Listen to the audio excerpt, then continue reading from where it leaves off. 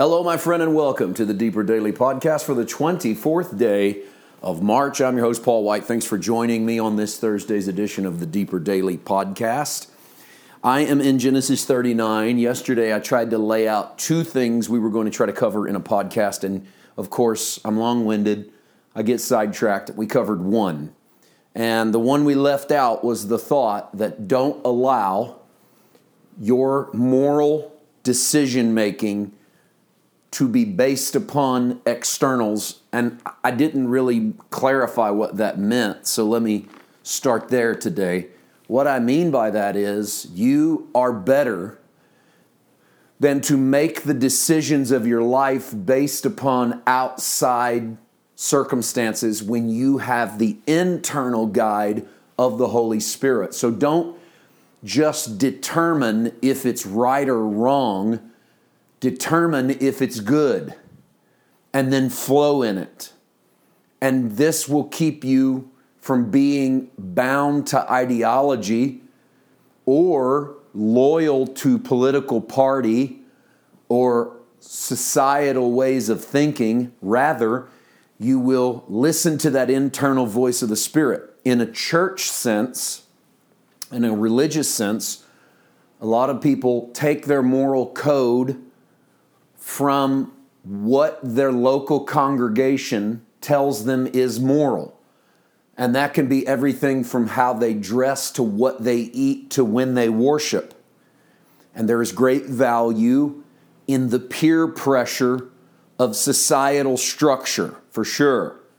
That societal structure keeps some people in check in ways that they probably would not, that would be of great offense to the rest of society if not for that peer pressure. But I'm talking about don't wait on the list of externals to show you what is right and wrong, because if you do, you will be prone to taking your righteousness based upon your ability to do and to don't. And this is what happens when we get in an environment in which the law of God, and that comes in a lot of definitions, that could be limited to the Ten Commandments, or in extreme circumstances, it could be anything on the written page, regardless of covenant, that you find in the Bible. And then it could also reach into whatever your local assembly thinks is right or wrong. You start to determine your spiritual value based upon your ability to do those things. You might be thinking, what does this have to do with Joseph?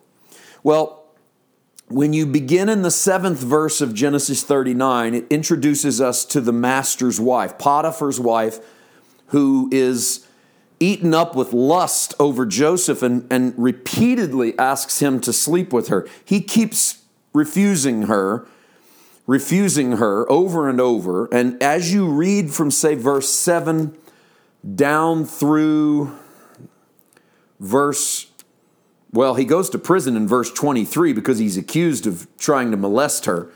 We know as we read the verses that he didn't, but his master heard his wife's cry.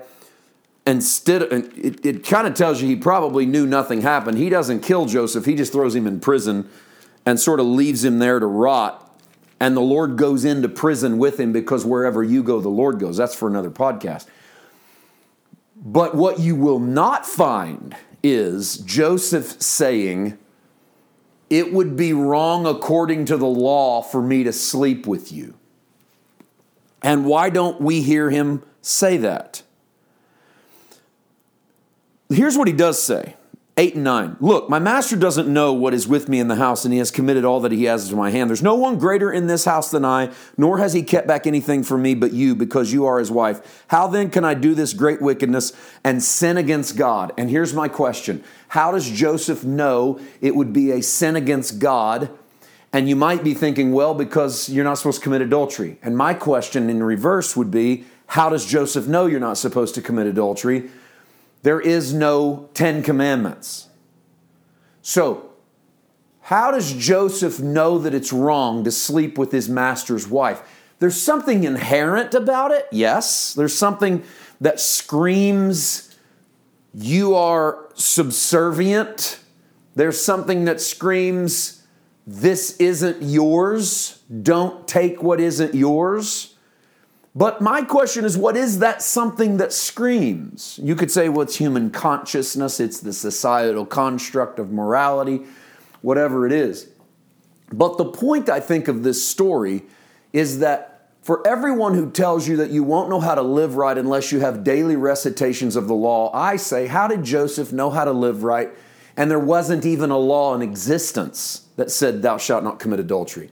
The point is, there's good and there is evil.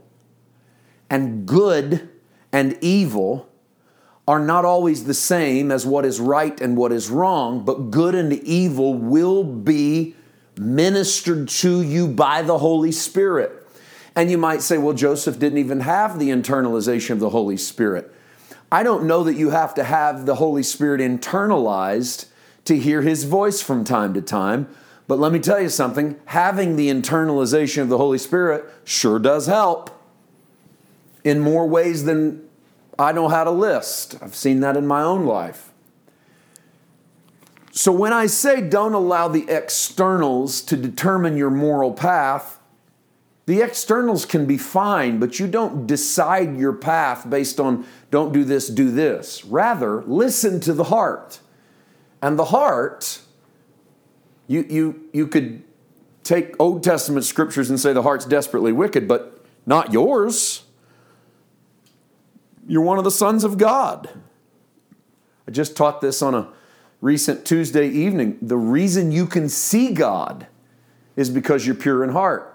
That's the evidence of pure in heart, is that you see God.